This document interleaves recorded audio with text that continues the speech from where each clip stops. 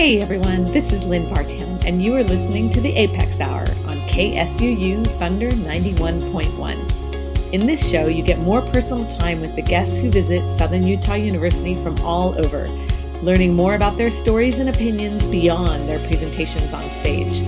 We will also give you some new music to listen to and hope to turn you on to some new sounds and new genres. You can find us here every Thursday at 3 p.m. or on the web at suu.edu/apex. But for now, welcome to this week's show here on Thunder 91.1.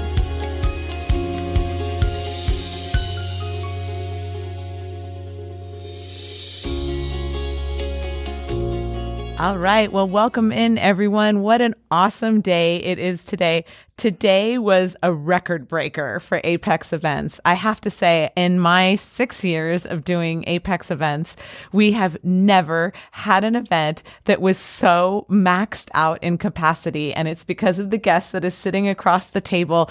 I am joined in the studio today by the incredible, the fabulous Temple Grandin. Welcome. Well, thank you so much for having me. It's been great talking to everybody today. It has been such an amazing time. I mean, as I said, it was bursting at the seams. We had hundreds and hundreds of people here to see you. Your background ranges so many different areas, and I'd love to just get into it. Can you tell us a little bit about who you are and what you do right now in your working career? Well, I am a professor of animal science at Colorado State University. I've been there for many, many years. And the research I work on there is on mostly cattle behavior, also some horse behavior research, temperament of animals, how horses perceive novel objects. It's a project we just finished up now. I've also done a lot of work on designing livestock handling facilities for large meatpacking plants. There's a piece of equipment called a center track restrainer system I've designed for large plants and all the big plants. Worked on these big heavy construction projects in the 80s and the 90s. And I started out in the feedlots out in Arizona, learning about cattle handling and designing facilities and working on improving how cattle were handled. What was the first moment? Because you grew up in the East. What was that first moment like when you first got exposed to cattle?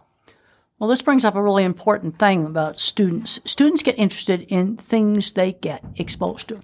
And when I was in high school and I was getting bullied and teased in high school, it was horses. But again, I had to be exposed to them to get interested. And I think some people know that when I was a child, I had no speech until age 4. I was a severely autistic child. And I want to make sure that, someone's got a 2-year-old or 3-year-old's not talking. They're working right now on good early intervention and teaching, get them talking. And I had a lot of excellent teachers when I was in school. Yeah. Like my science teacher. I was a bored student that didn't care about studying, and he got me interested in studying. Yeah. Mentors that can help develop a person are just so important. Yeah. And when you started working with cattle, you very famously kind of got down at their level and really saw it. And can you talk about that experience and what made you think to do that? Well, I'm an extreme visual thinker. Everything I think about is in pictures. I talk about that in my book, Thinking in Pictures. And it also is shown very nicely in an HBO movie they made about me on how I think in pictures.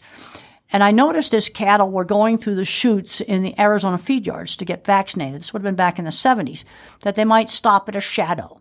There might be a coat on a fence. Some little thing most people don't notice, the cattle would stop at that. So it was obvious for me to get down in the chutes and see what they were seeing. I'd take pictures from a cow's eye view. Yeah. And I was noticing things other people didn't notice. Now, at that time, when I was in my 20s, I didn't know that a lot of other people think mainly in words. And so they wouldn't think to get in the chute to look at what cattle were seeing. But to me, that was obvious.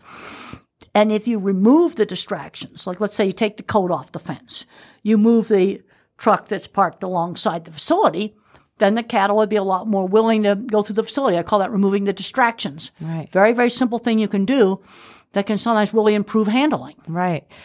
And then when you got into the design process, did you see in your mind how the machinery should be? Or did that develop through the act of drawing? How did that come to be? Well, the first thing I did when I started out in my 20s back in the Arizona feed yards, I went to every feed yard in Arizona and I worked cattle in the facility. And then I took pictures and drawings of that facility, and I kind of looked at which parts of that facility worked. And I took all the good bits and put them together into new systems. But I went out and I looked at a lot of different things, from really bad things to really good things, or there might be one layout where one part of it was really good, but the other part didn't work very well. That's how I got started designing cattle handling facilities. And then since I was weird and different, how did I sell my work to people? Well, when I finally got some projects, I would show people my drawings. I'd show people pictures of jobs. I would show off my work. In fact, I talked to a young lady today at the luncheon, very talented in making costumes for like Shakespearean plays. And I said, you've got work there that's really professional. And the way you need to sell that is you need to just show off the costumes that you made. You could be making costumes for the Shakespeare Festival. You see, that's an example of showing your work. I learned to sell my work rather than myself. I'm so glad that you mentioned that, because that's, I think, such an important component. One of the things that a lot of students do is they say, I want to do this, or I want to do this, but then they don't have that work to show and get it out there. So it seems like that was really important in your development. Well, yes. Another thing is I saw doors to opportunity. Yeah. There is a scene in the HBO movie where I go up to the editor of our state farm magazine, the Arizona Farm Ranchman. I would have been in my 20s. And I got this card because I knew if I wrote for that magazine, that would really, really help my career. Yeah. And then after I got his card, I then wrote a summary of my master's thesis work on cattle behavior in different squeeze chutes. So once I got the card, then I produced a decent article. And then a few months later, I became livestock editor for the Farmer Ranchman. And that got me access to all kinds of places. Yeah. And I would do things like do the show and sale results and then get to do, interesting feature articles. Yeah. But a lot of people don't see the door, or they don't have the guts to go up and get the card. What advice do you have? I mean, not just for young people growing up with autism, but for everyone to develop the confidence to make that step. Well, and I remember when I was asked to do my very first big job was designing the dipping vat system that was shown in the movie. And I was maybe at the, 60% level of, knowledge. I knew all the cattle handling stuff, but I had no idea how to do the concrete reinforcement for the tank. Right. And I said, give me 3 weeks. Got to remember, this is pre-internet. I knew some people I could call to get the drawings for the concrete reinforcing rod. I didn't try to wing it. You've got to ask for help when you need it. That's another mistake that people make, not asking for help, because I had to get very specific engineering drawings on how to do the concrete reinforcement, and I got them.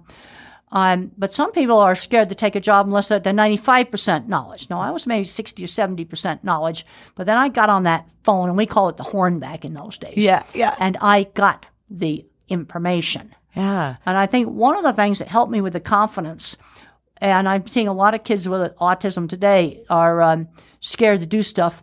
Well, I was selling candy for charity as a kid. When the parents had parties in our neighborhood, all the kids had to put on their good clothes and be little party hosts and hostesses and learn how to shake hands with the guests and talk to them. Yeah.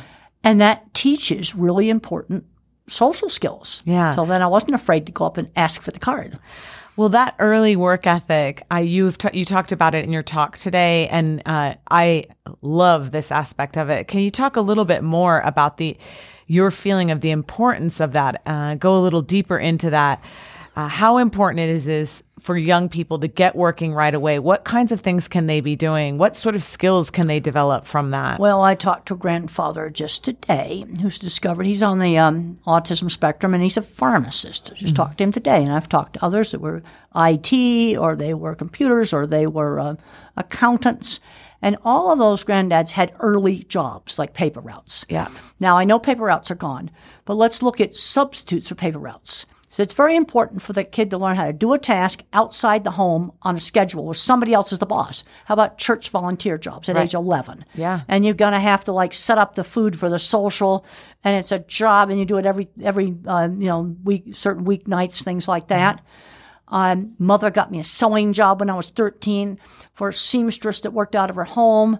Then when I was 15, I was cleaning horse stalls. And then I went out to my aunt's ranch. I had to do work out there. Then I also started a little sign painting business when I was in high school. And that's sort of entrepreneur stuff. And you see what skills I learned painting signs and selling them, making custom-made signs, is the same skills for selling my livestock, because I learned to show off the portfolio. An interview for me was put the drawings out there and show the pictures. Okay, the lady today with the costumes, she showed me 2 gorgeous outfits that she made on her phone. I said, that's your portfolio. And your specialty could be, fancy dresses for medieval times, for Shakespearean times. And those would be your costume specialist. And I looked at those pictures and said, these are professional grade costumes. Yeah. You can do this professionally. And I started out my business with livestock handling, one small project at a time. One project at a time. And the other thing I did is I wrote about them. That's another thing I did. Okay. So that's a great element too. So everything that you do, have a portfolio, but also write about the things that you've accomplished. And you've written so many books. Can you give us a little overview of some of the books in case our listeners want to get a handle on them? Well, the very first book was Emergence Labeled Autistic, and I was approached by a publishing company on that. And then my next book was in 1993 was Livestock Handling and Transport. And the textbook publisher approached me because they'd seen some of my papers. And then one of my most popular books, Thinking in Pictures, a book agent approached me after Oliver Sacks had written an article about me. And the thing is, you need to jump on these opportunities. I'm seeing too many parents today where there's a child that has a diagnosis, autistic, dyslexic, ADHD, and they're just going nowhere. They're getting addicted to video games, and they're not getting jobs. They're not having good outcomes. And I'm seeing too many verbal kids that are not going shopping. They're not learning basic skills. Right. Because when I was out working in large meatpacking plants in the 80s and the 90s, out on big construction projects, and they're building whole factories, and I was on those projects, and of course I got to walk around the whole entire project. One of the things I learned was that 20% of some of the really creative people I worked with that did drafting, laying out factories, inventing cleverly designed equipment, and owned metal fabrication shops and selling stuff around the world were either autistic, dyslexic, or ADHD. And I'm being serious. Yeah. And those people aren't getting replaced. Yeah. We're losing skills. We need people who can keep, power distribution equipment running and things like that. And it's going to be the people like me, the visual thinkers. And we're not very good at algebra. Well, you have that great quote in the way that I see it that said, that says, what would happen if the autism gene was eliminated from the gene pool? And you say you'd have a bunch of people standing around in a cave chatting and socializing and not getting anything done. Well, that's the problem. You see, a brain can be more social, emotional, or a brain can be more interested in what they do. And I find a lot of things like figuring out how to design equipment, I find that extremely interesting. Yeah. And my kind of mind, since we can't do algebra in the abstract, we're getting screened out. Yeah. And there's a huge shortage of car mechanics. I want to just talk now about the different kinds of thinking. And there's scientific research for this. I'm what's called an object visualizer. Everything I think about is a specific picture. And then another kind of mind is the visual, spatial, mathematical mind. These kind of minds are going to be mathematics and music. And then you have your verbal thinkers. And verbal thinkers tend to be very top-down, vague concepts, but how do we actually implement something? You see, the visual thinkers are more bottom-up. Well, here's a situation where this particular cattle handling facility worked. Here's another situation where it did not. Okay, what was specifically wrong with it? It gets very specific. And we need all the different kinds of minds to do things. And I'm seeing too many parents getting way too overprotective of the kid. Now, what you want to do is step by step. We have to be careful with some of these kids' sensory problems, sensory overload. Surprises can scare. But one of the things I learned very early on, I made an accommodation myself. I don't remember long strings of verbal instruction. So when I was doing a job, I'd have a legal pad and I would write down all the things a job had to do, all the parameters. I'd write it down. So I'd written instructions because I don't remember long strings of verbal instruction. If I'm a computer, I got very little working memory, but I have warehouses full of servers for memory. I love that. That's a great image right there. Yeah. One of the things that you mentioned in your talk today was the power of getting interested in things in dealing with fear. And I wonder if you might talk about that a little bit, how if you have a child who's afraid of something, or if you yourself are afraid of something, how you would use getting interested in it or learning about it to overcome that. Well, you might have a child afraid of loud noise. And let's say something like a hairdryer, or a vacuum cleaner. You let the child turn it on and off where they control it. That can often help. But when I was in my 20s, my two most feared things, airplanes and public speaking. And I walked out of my very first public speech in graduate school. And what I learned is to have good slides. So if you panic, you go to the next slide. Or I need to have notes that are like bullet points for each thing I'm going to cover. Then I go to the next bullet point. Almost like a pilot's checklist. Right. And that helped me. And then with the airplanes, I was in a very scary emergency landing when I was young. And I had a chance to ride in the cockpit of a plane hauling heifers to Puerto Rico. It's the early 70s. And then it started to get interesting. You've got to take that thing you're afraid of and make it interesting. Yes. Then it gets a lot less scary. Yes. It's sort of like you learn more about it. Yeah. It makes it less scary. I love that. Well, that's a perfect place for us to take our first music break. We have been talking about how awesome the music of the 60s and 70s is, and you love it. And we're also excited that it's so popular now, which is great. So the first song, I picked a few songs from the 60s and 70s from a variety of things. And the first one is Born to Be Wild, the Steppenwolf single. So you're listening to the Apex Hour. This is KSUU Thunder 91.1.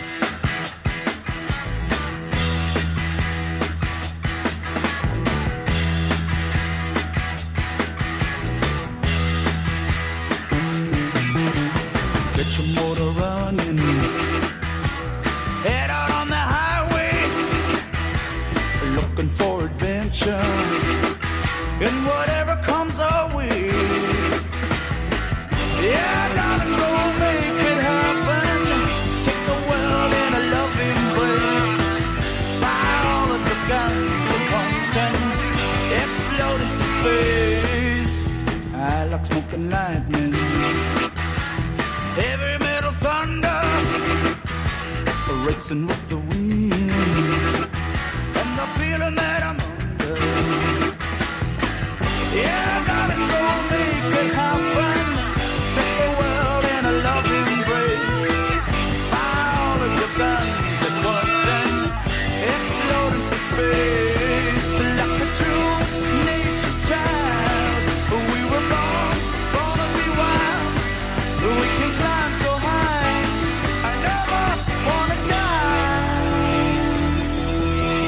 Born to be wild. Born to be wild.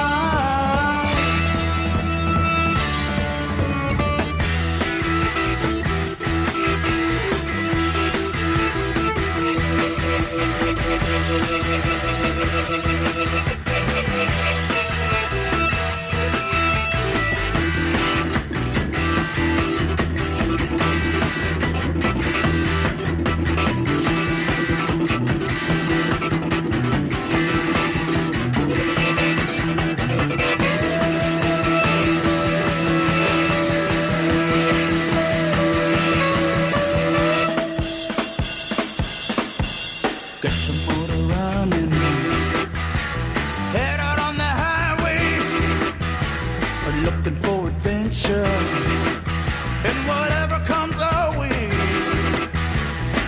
Yeah, gotta go make it happen, take the world in a loving embrace, fire all of your guns at once and explode into space.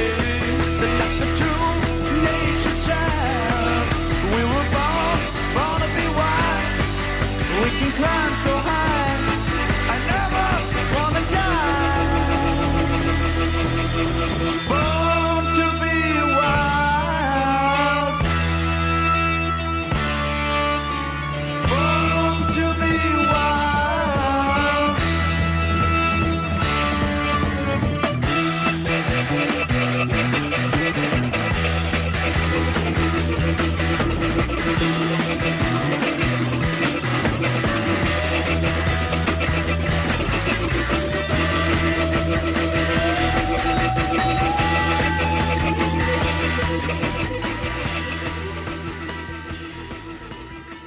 right. Well, welcome back, everyone. This is the Apex Hour. I am Lynn Vartan. And as always, you can find out more about our events on our website, which is suu.edu/Apex.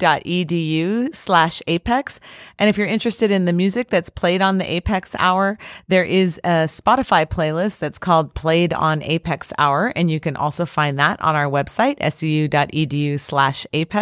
under the podcast tab.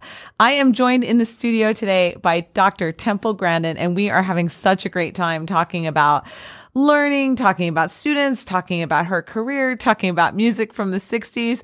Welcome back, Temple. It's great to be here. I would love to get into a little bit of talk about land stewardship. You visited one of our classes earlier today, and I thought it was just wonderful to hear you talk about some of your ideas about where we are right now in terms of land use.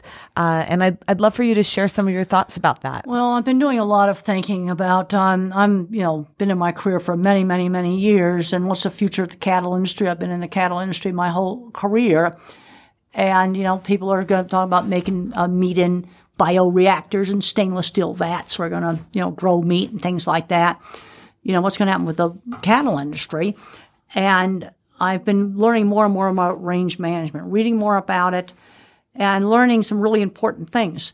Like 20% of all the land in the world is grazing land. You cannot use it for crops. There's not enough water. Oh. And another thing I learned when we had an agronomist come and do a seminar at Animal Science is that the very best cropland in Iowa and Illinois was created by herds of grazing bison. That is a grazing animal. They are part of the land. Now, I've been on ranches all over the U.S. I've been to ranches in South America. I've been to ranches in Australia. I've seen cattle operations all around the world.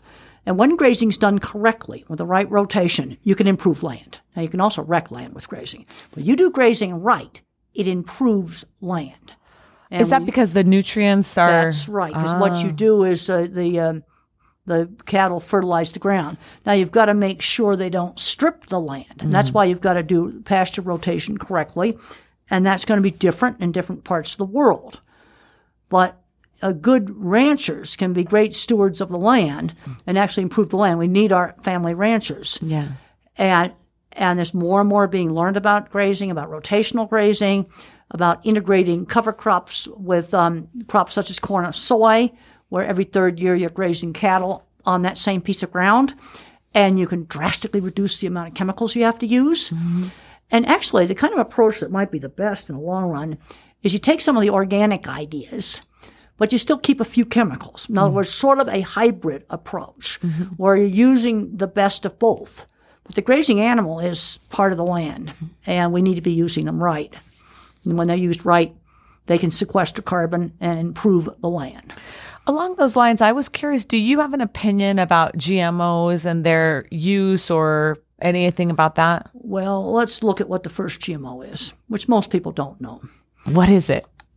It's not anything to do with Roundup, I can tell you that right now.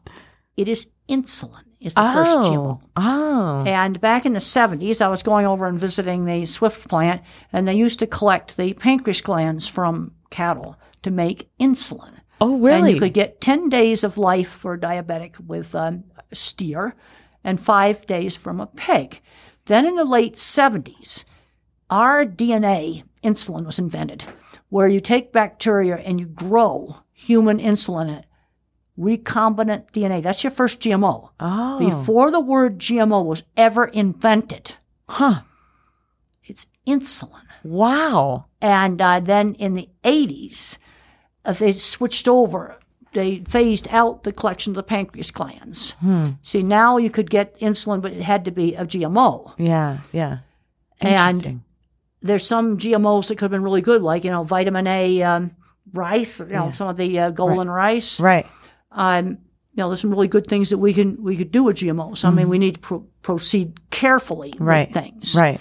Things like, resistance to drought, a lot of good traits in crops. I take a view where we have to be, careful about what we do, but we move ahead and we do things. Yeah. And I also was curious, so how do you think that we as a nation can encourage family farming in the right way? I mean, how do we make that shift to keep that alive? Well, the National Cattlemen's Beef Association has been, for a long time, had their Sustainability Stewardship Award. The other thing is, I've watched when grazing changed. I've been in this industry 50 years. And when the very first rotational grazing stuff came in, people thought it was crazy. And the thing that's interesting in a lot of things is little guys innovate, not the big guys. Little guys innovate. And when you first start, they kind of laughed at. But then gradually something that was considered kind of offbeat 20 years ago becomes mainstream. And one of the grazing is going to be different in different parts of the country and in different parts of the world. Something that works in one place may not work somewhere else. It's very variable. But a basic principle is that a lot of people don't realize is when you rotate a pasture, the green stuff regenerates before the roots. Oh, right. And you got to wait for the roots to regenerate. And you're going to need very good local advice because you can do things wrong. I've seen land ruined with grazing. I've also seen land greatly improved with grazing. And this is people think, we're going to just kick all the cattle off the land. But the problem is, if you do that, then you don't have that rancher. Another basic thing with land is people care about land they own. A big problem both with anything is rented land. People are not good to rented land. I recently was out in California. I visited an operation that had been rented land, and they had been really abused.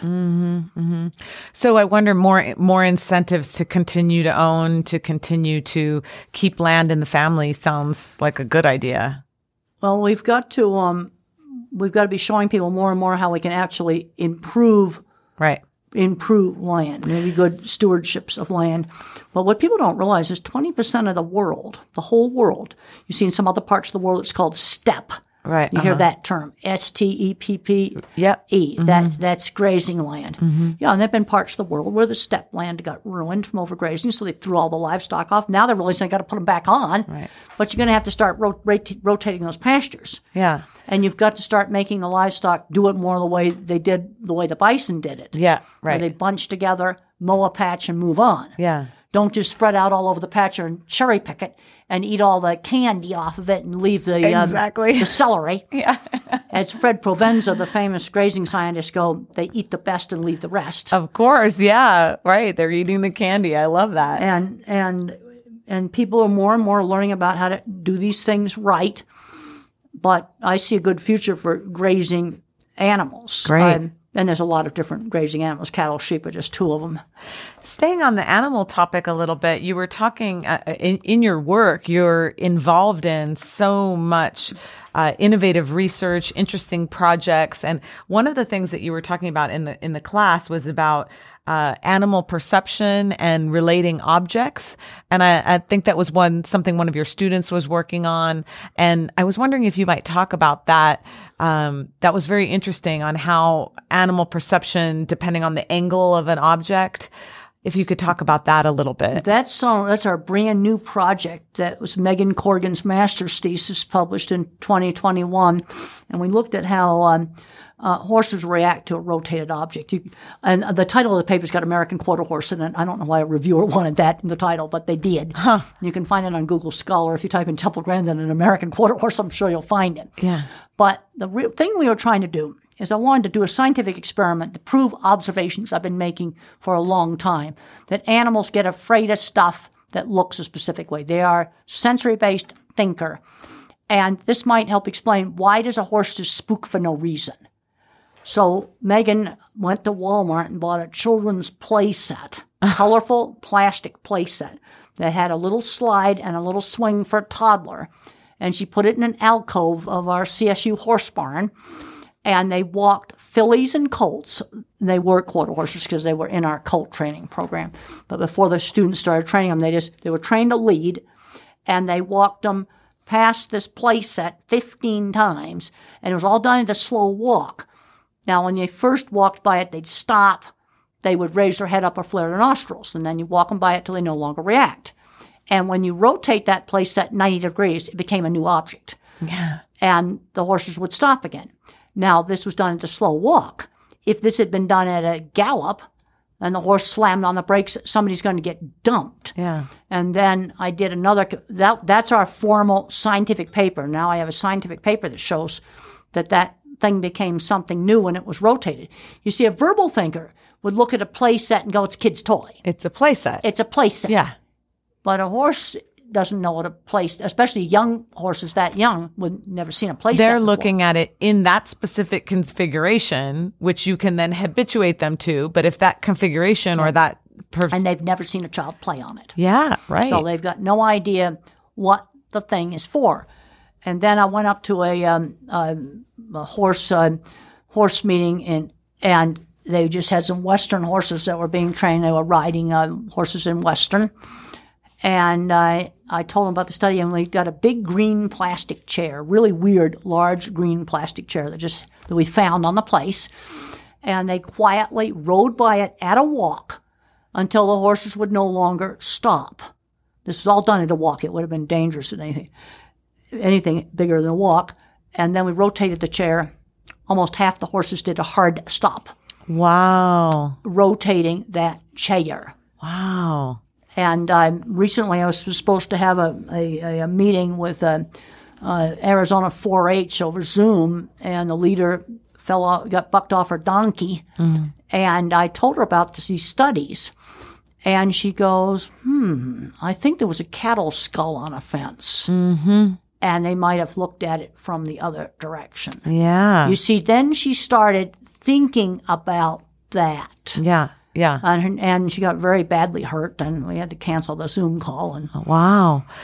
One other question about kind of where we are right now in terms of livestock, and particularly with meat, and looking ahead to being as smart as we can about the future.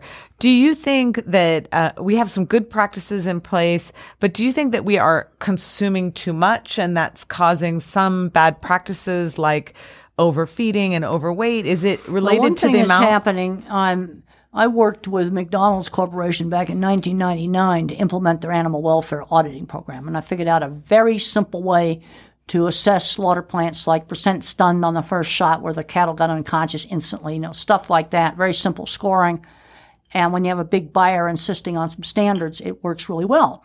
And the good news is we didn't have to buy a bunch of expensive equipment. Right. In fact, a lot of the plants already had my systems, but they were not using them very well. Mm-hmm. And what this did is it forced them to start managing their stuff, repairing stuff, managing stuff.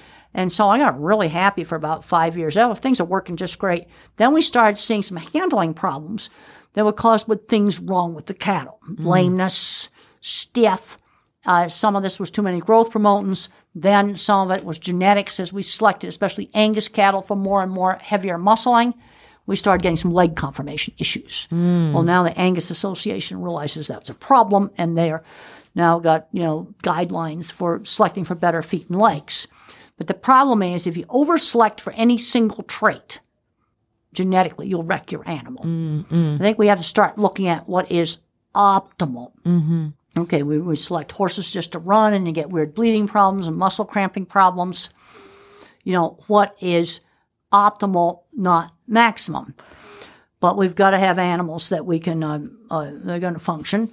Another mistake that was made was getting beef cattle too big. Right. And they get too big for the carrying capacity of the land. We made that mistake back in the 70s. Then 10 years ago, I've been around for a long time, we made the same mistake. We forgot about the past. Do you think? And now they're realizing that, like in Nebraska, for example, you want a moderate-sized cow, not a giant, huge one. Right. Do you think that the amount of consumption is an issue? Should we be moderating our consumption of meat? Would that help? Well, that's a hard thing to say, but there's probably a lot of things we need to be moderating consumption. Right. Let's look at all the stuff that's on the container ships they can't get unloaded. Like there's 100 container ships, floating around outside of San Francisco and L.A., half the stuff on those containers we don't need. Right. Clothing, that's another very wasteful industry. Yeah. And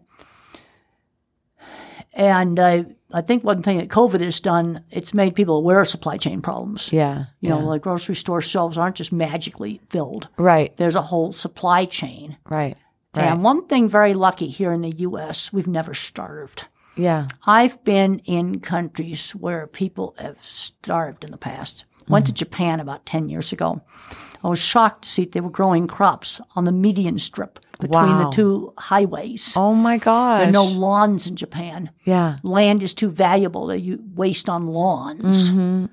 That was one of the most shocking things I saw when I went to Japan. Huh. Interesting. Well, thank you so much for that. Time for another song. So the next one I have is I'm a Believer by the Monkees. I thought that might be kind of a fun one, Okay. very upbeat. So we'll check that out. You're listening to KSUU Thunder 91, if I can get it to play. Point 1. Here we go. I thought love was only true in fairy tales, and for someone else, but not for me. Our love was out to get me. That's the way it seemed. Disappointment haunted all my dreams. Then I saw her face. Now I'm a believer. Not a trace of doubt in my mind. I'm in love. I'm a believer. I couldn't leave her if I tried. I thought love was more or less a given thing. Seems the more I gave, the less I got. What's the use in trying? All you get is pain. When I needed sunshine, I got rain. Oh, then I saw her face. Now I'm a believer. Not a trace of doubt in my mind. I'm in love. I'm a believer. I couldn't leave her if I tried.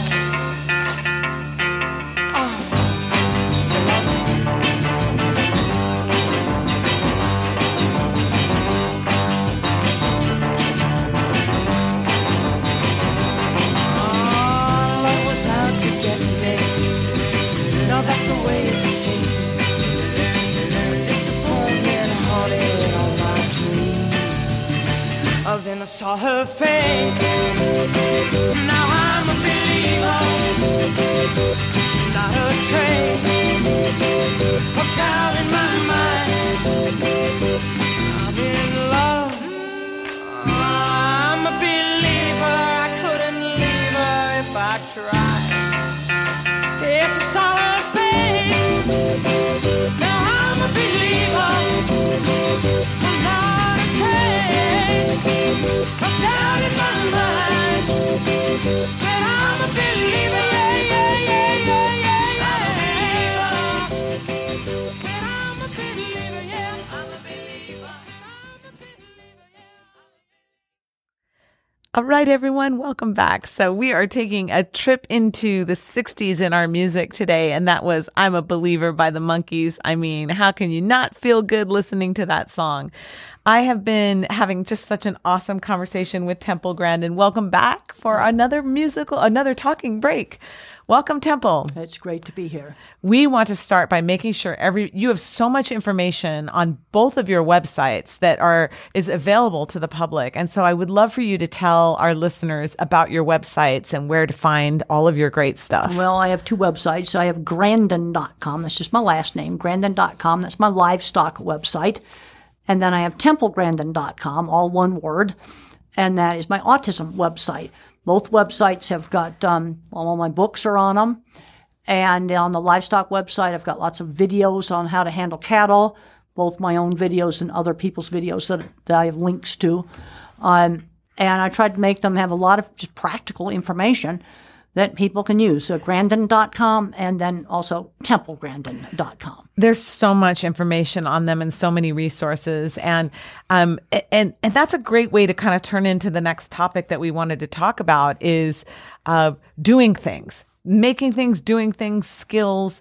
One of your books I know has projects for maybe young people who want to get involved in doing some goat farming and these kinds of things, all of that. So let's talk about skills and acquiring skills. We've got kids growing up today totally removed from the practical.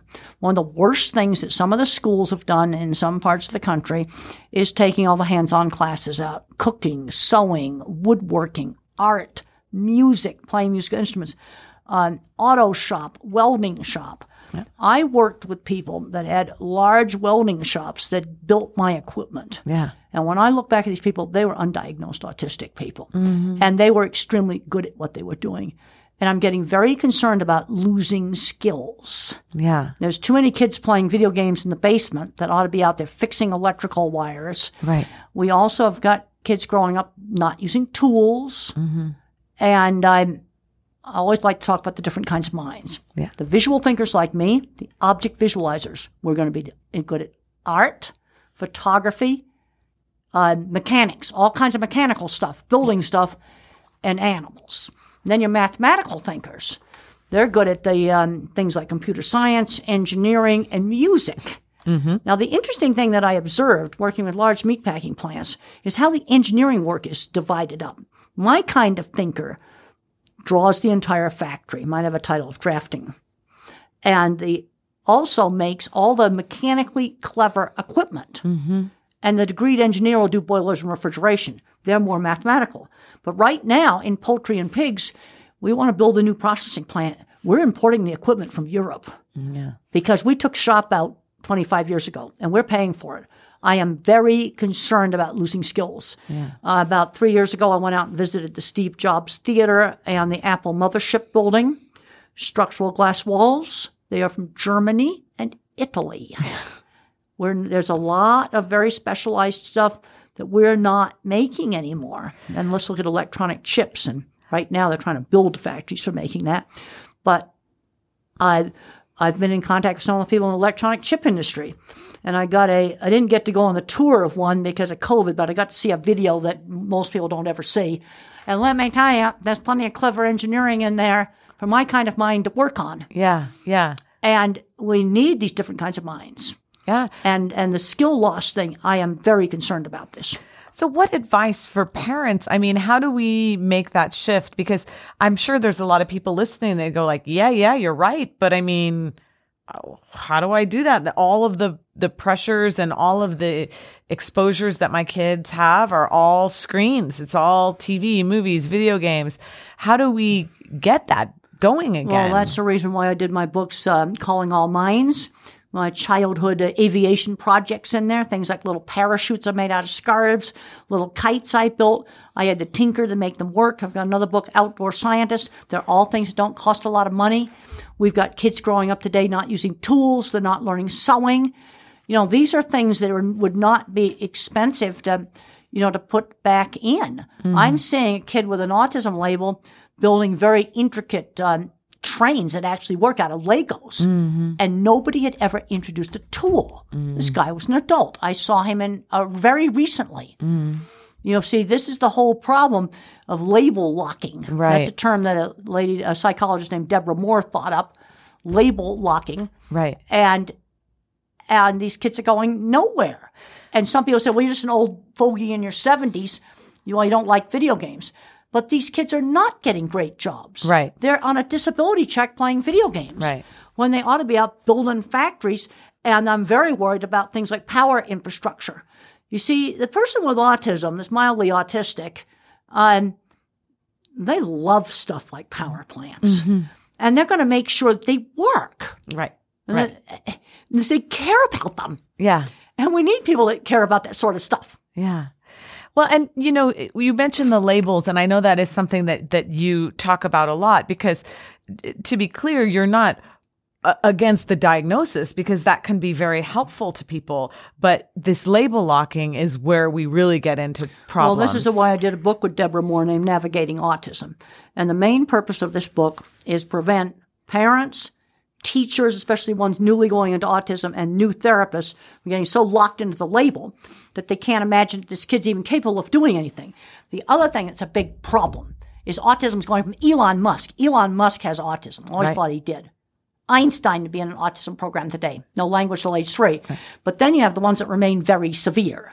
They are not going to be doing a skilled trade or fixing a power plant. Right.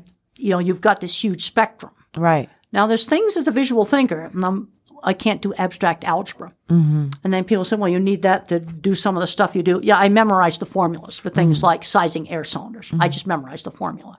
Or let's say a veterinarian dosing drugs. You memorize those formulas. Mm-hmm. That's not algebra in the abstract. That I know how to do. Right. So you were saying, you with all the algebra that's in things now, that sometimes you think you might not have gotten the degrees that you have today. I don't think I would have graduated from high school. I got into a small startup college through the back door. Mother pounded open the back doors. A little college, only been running for 2 years. Thank goodness the freshman math class was not algebra. It was actually, they called it finite math, statistics, probability, and matrices. And with a bunch of tutoring, I was able to do that. And getting through statistics, I had to have a ton of tutoring, but there was a bit more stuff in that I could visualize. So but I'm concerned today that I wouldn't be able to graduate. But I have seen people in the meat industry get a job on the line and 15 years later build the new plant addition. Right. So what would I do today? I've often thought, what if someone waved a magic wand and I was 18 years old, flunking out of high school right now? Yeah. What do you think? You know where I go? Yeah. Amazon warehouse. It's a door. And I'm going to learn every job on that line. Uh-huh. And there was actually a guy with autism that went to work in Amazon warehouse, started having lunch with the rocket scientists. He's working on that now. Oh, that's awesome. And the thing is that but you see, I have enough knowledge to see where I could go. Yeah. Now, if I just worked in some little family shop, yeah, you don't have the flexibility. Yeah. But what I know now, and I've seen this career path, like there's a guy I call him Willy Wonka in stainless steel. He has a private jet. I've been on that jet. It took me to his factory. I can't tell you where it is. Right. But we had a half an hour discussion of what diagnoses he would have been. Every diagnosis in the book. Yeah. Terrible student. Dropped out of school. Yeah. Washing equipment in a food processing plant. Now he owns a gigantic plant. Yeah. $1 billion business now. So for the parents who have students in school that maybe are failing or flunking out, what advice do you have for them? Not so much for the young, maybe their school age, high school, going into college. All right, let's just talk about some of the big problems. Okay. Getting overprotected and not learning basic skills like money and shopping. Mm-hmm. Very big issue. Huge issue. Getting bullied. And one of the ways to deal with that is friends through shared interests. Like one of my shared interests was model rockets. Mm-hmm. Well, that was something I had to get exposed to that by the science teacher. Also, horses, a gigantic interest. The other thing is some accommodations they might need. And one real simple one that I figured out is I cannot remember long strings of verbal information. And so when I was doing a project meeting for a job, I'd always write down exactly what they wanted this job to do. Yeah. I said, I like to have it written down. Yeah. And I've heard about people losing a good job in construction because they got a new boss that would just tell them what to do and they couldn't remember. Mm-hmm. If they just asked the boss to text the instructions. Yeah. That would have solved the problem. I have to find out exactly what the kid's problem is. Mm-hmm. But I'm seeing an algebra requirement keeping a kid out of a welding class. Mm-hmm. That's totally ridiculous. Yeah. And the people I worked with are not getting replaced, and we need these people to keep factories working, build factories. Okay, we're building chip factories. There's going to be plenty of jobs in there for my kind of mind, and we can't do any of the math. That's for the computer people to do. But somebody has to keep all the stuff in there that moves going. So you seem to have had that fire, that tenacity, all along. Is that true, or is that something that came later, do you think? When I was in my 20s, I had a huge motivation to prove I wasn't stupid. Oh. This was a huge, huge motivation. I am going to design this dip vat, prove I'm not stupid. And when I didn't know how to do some of the concrete reinforcement stuff, I didn't know how to draw those drawings, I got on that phone until I found somebody who could send me the engineering specs for the concrete reinforcement on the dip vats. I knew the cattle handling stuff. That I knew. Yeah.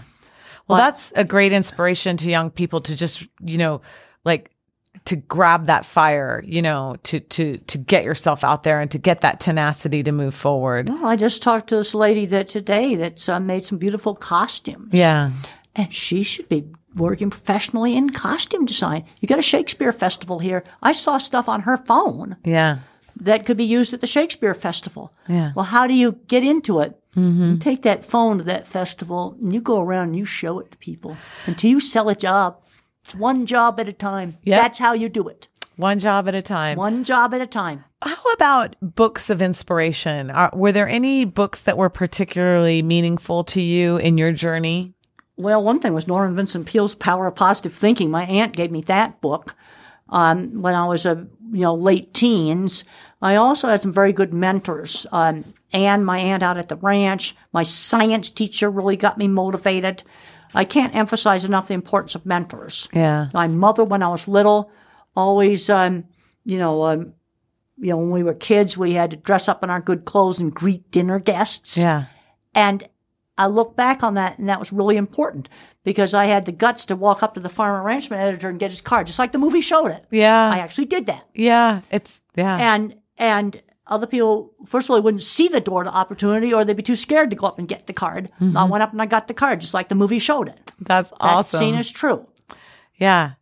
And the movie, again, is called Temple Grandin, Yes, it is. and it's available on all streaming services, and you can find it. It was made by HBO, is that right? It's HBO. And it's interesting, the lady that was responsible for that movie is a lady named Emily Gerson Sains, mother of an autistic adult, nonverbal, and she wanted to do it right. That's And awesome. she had to really work hard to get the right team of people. It shows how my visual thinking works. It shows my mentors really good. Also, all the projects shown in that movie I actually did. That's awesome. Well, speaking of projects, what's next for you, or that you can talk about? Because I know you have some projects that are under close contract. But what's exciting you in your research right now? Well, right now we're just finishing up we're starting the copy editing on a book on visual thinking because I'm very concerned that my kind of kids, we're just getting addicted to video games. And we're the ones you need to fix all the stuff. Yeah. What I call the clever engineering department. Yeah. I was shocked in 2019, went to a beautiful brand new poultry processing plant. They said it came over in 100 shipping containers from Holland. Wow. That was a wake-up call. Yeah, that's right now in the spot market, shipping containers are like $17,000. I think the last time each. Like, you got to be kidding. Yeah. That wasn't what they used to cost. No, I know. Yeah. You see, and being a visual thinker, I see it. Yeah. And I was thinking about how we were going to ship some equipment to Australia and designing it so we could fit it in a shipping container. Yeah. You see, my mind's very associative, but I'm very worried about this. Yeah. We need our visual thinkers. They're Yeah. the ones that are going to make sure the wires don't fall down and start fires and all kinds of bad stuff. Absolutely. Well, we're almost out of time. This hour just flew by. I always ask one last question. And the question is, what's turning you on this week? And it can be anything. It could be a book or a movie or a favorite food or a song or something that you saw. And it's just a way for our listeners to get kind of another little insight into, who you are. Well, I talked to this lady today that was on the autism spectrum that makes beautiful costumes. I hope I've motivated her to go out and start doing a business and be successful at that. That is awesome. That's why I do these talks. Yeah. I've had parents come up to me and say, well, 10 years ago, my son went out and got a job and he just blossomed. Yeah. And thank you. That reminds me of the quote that I have from you in my notes that says that you don't want your thoughts to die with you. You say, I want to have done something. I'm not interested in power or piles of money. I want to leave something behind. I want to make a positive contribution. Know that my life has meaning. Well, one of the things that gives life meaning is if I do something to help a family have their kid get out and get a successful career, that's doing that kind of stuff has meaning. You see, I'm into real stuff. Okay, I design a piece of equipment and it works really well. That's something that has meaning. Yeah. I'm interested in real things, not abstract things. Wonderful. Well, once again, the websites are grandin.com and templegrandin.com, and so many books, that are just absolutely fantastic. And just to close, I just want to say thank you so much for spending this time with me. It's been such an honor to talk to you. Well, thank you so much for having me. All right, everyone. Well, we'll see you next time. And here we are saying goodbye from the Apex Hour. Thanks so much for listening to the Apex Hour here on KSUU Thunder 91.1. Come find us again next Thursday at 3 p.m. for more conversations with the visiting guests at Southern Utah University and new music to discover for your next playlist. And in the meantime, we would love to see you at our events on campus. To find out more, check out suu.edu/apex. Until next week, this is Lynn Vartan saying goodbye from the Apex Hour here on Thunder 91.1.